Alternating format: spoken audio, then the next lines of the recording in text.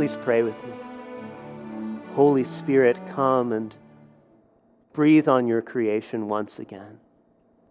Restore and renew your life within us. Through Jesus Christ our Lord. Amen. Please be seated. The end of St. Paul's sermon in Acts 17 catches the Athenians by surprise.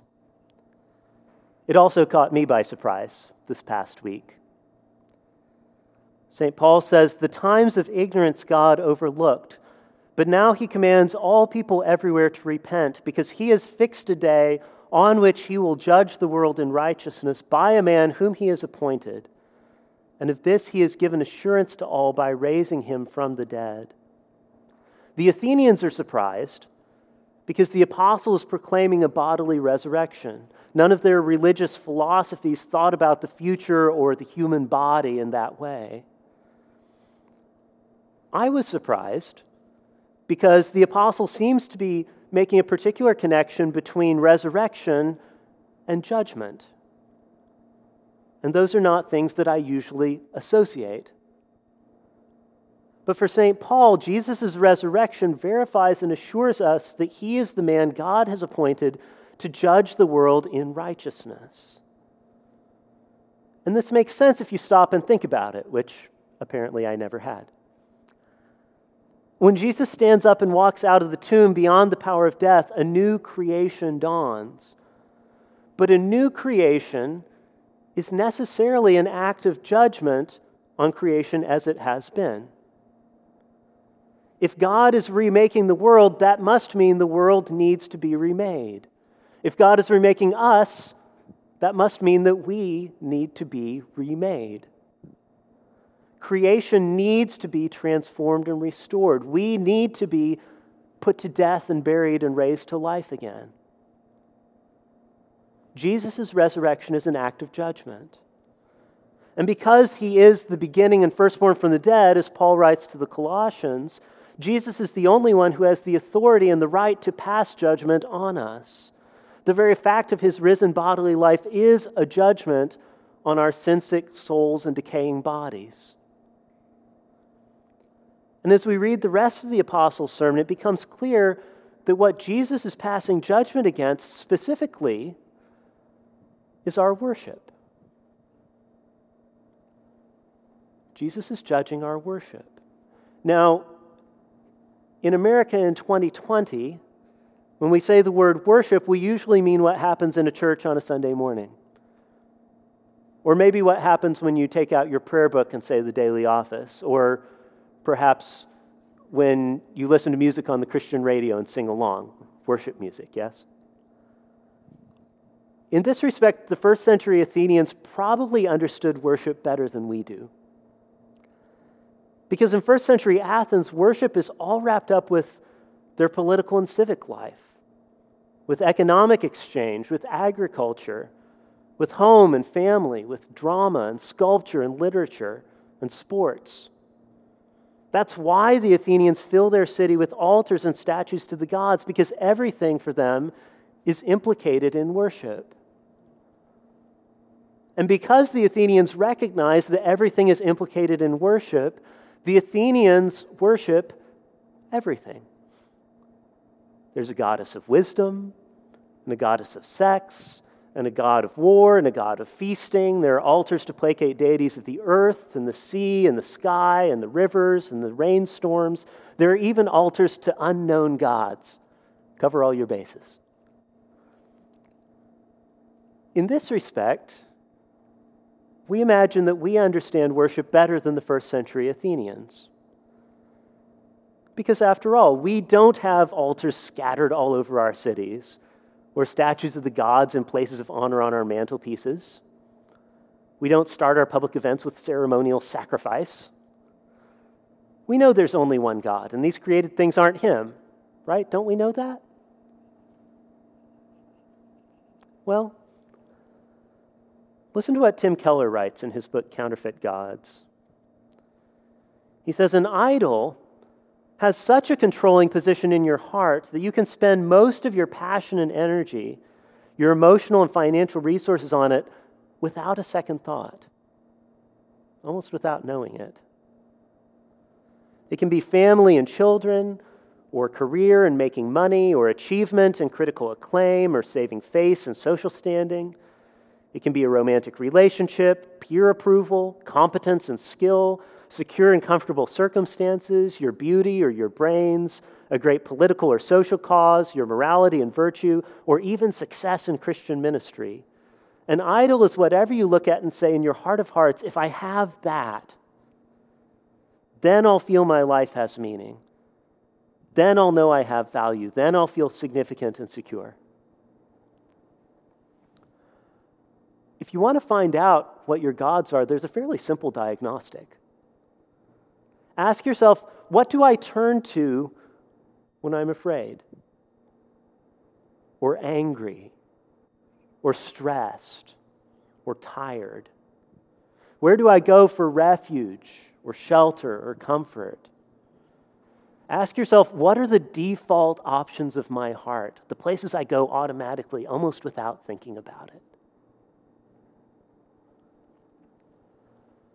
When St. Paul first starts preaching in the lower parts of the city, some of the Athenians say he seems to be preaching foreign divinities. This God is foreign, he's strange to them. They know about so many gods, and yet they don't know the one true God. Or perhaps they don't know the one true God because they know so many gods that they've lost him in the crowd. Keller frames idolatry in terms of the one thing that I'll give anything for, and sometimes that's true. But what if sometimes we're like the Athenians? Our attention so dissipated and our love so scattered and our sacrifices divided among so many invisible altars that even our idols get less than our whole hearts. We may have forgotten that everything is implicated in worship, but that doesn't stop us from trying to worship everything. We may not call those other things gods, but that doesn't keep us from losing the one true God in the crowd. This is the irony of the fallen human condition. We seize the fruit of the tree of knowledge of good and evil so that we can make ourselves like God. And the result is we lose the true knowledge of God. And the result of losing the knowledge of God is that we lose the true knowledge of ourselves and of creation. We put created things in the place of the Creator, and so we start to imagine that the Creator is just another created thing.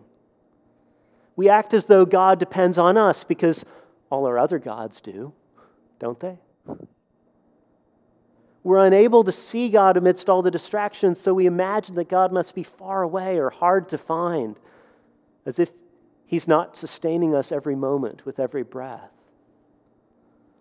We search for God, never stopping to think, what if He's the one searching for us?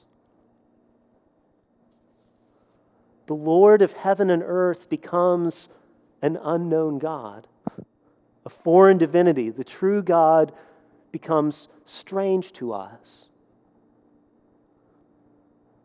And St. Paul's sermon about this strange foreign God reaches its climax with the resurrection of Jesus as the appointed judge.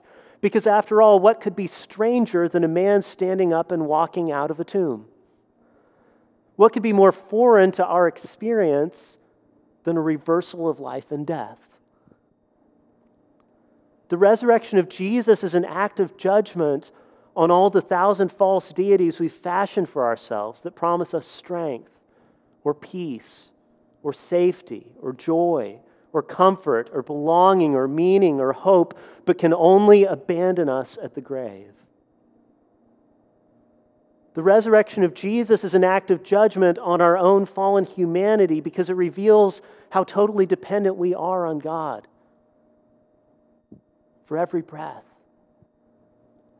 The resurrection of Jesus is an act of judgment on our attempts to make the world do and be what only God can do and be for us, and distorting the world.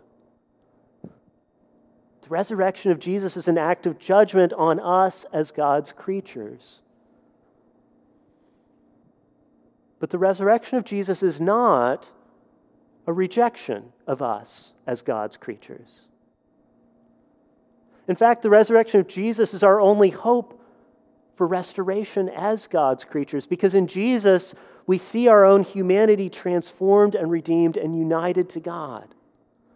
The resurrection of Jesus is our assurance that just because we've given up on God or lost Him in the crowd, that doesn't mean He's given up on us or lost us.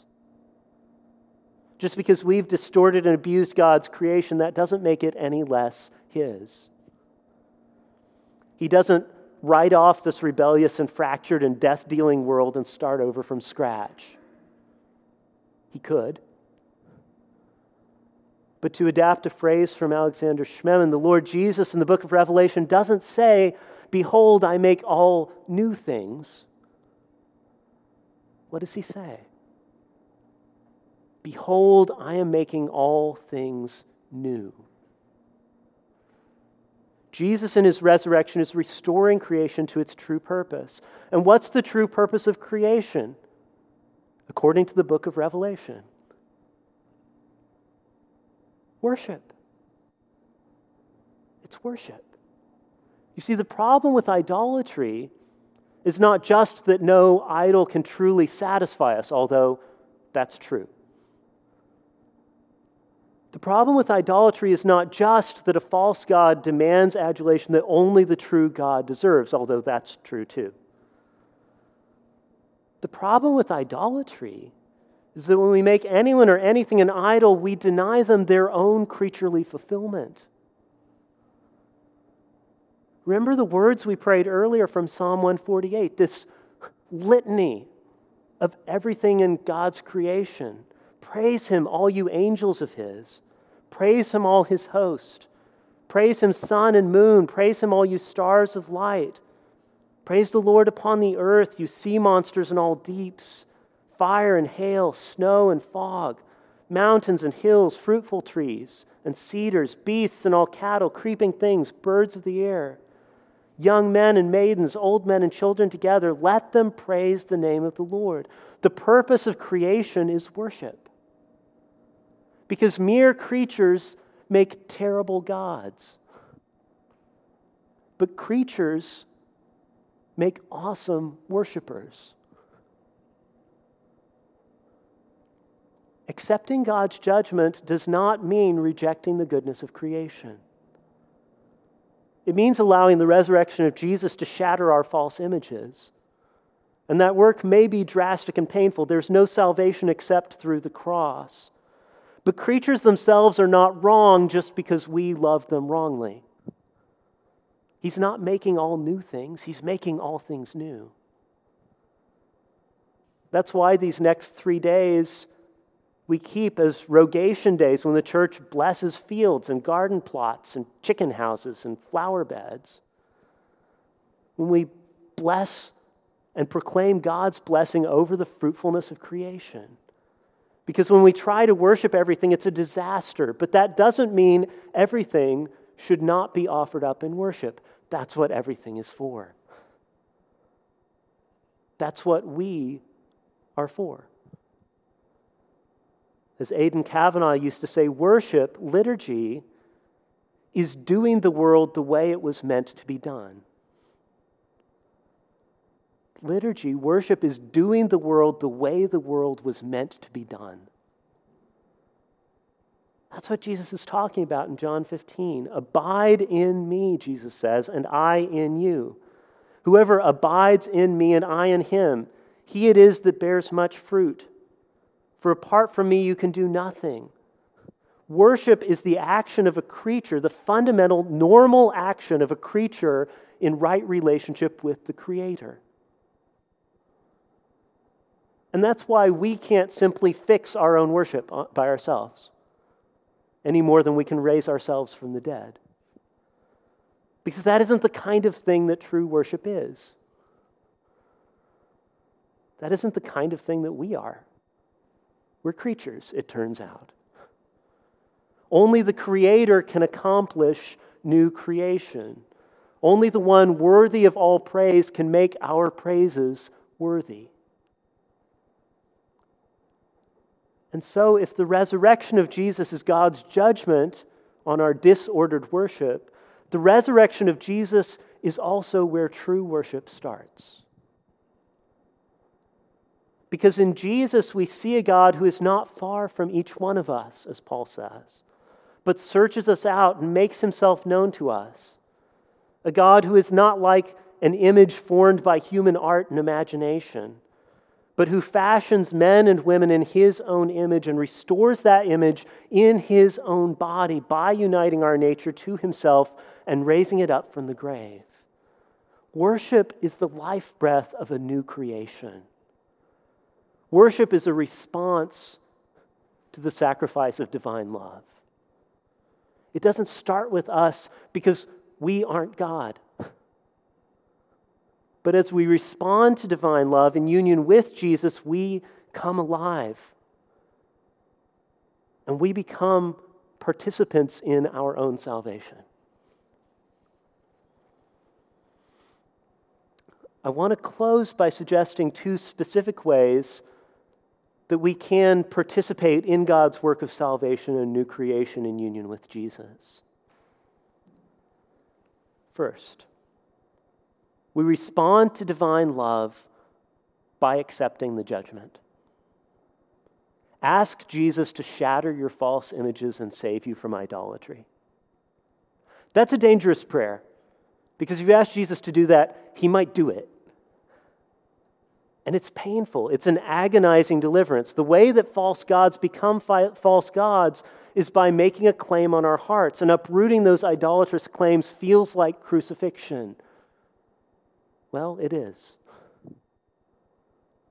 But only as our images of these false gods are put to death, only as our false images of the true God are put to death, can we start to see and be won by the love of the God who is willing to be crucified for us. We respond to love by accepting the judgment. Second, we respond to divine love by practicing resurrection. Offer up those things you love and long for and say, Lord, these are your creatures and they belong to you, and that's good. Lord, I'm your creature and I belong to you, and that's good. Thank you for making all things new.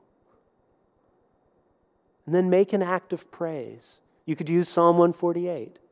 Or just say, praise you, Lord. Embrace being who you were made to be. Unite yourself to the Son of God who has triumphed over death. Breathe the life breath of a new creation. Allow the crucified and risen Jesus to fashion his image in you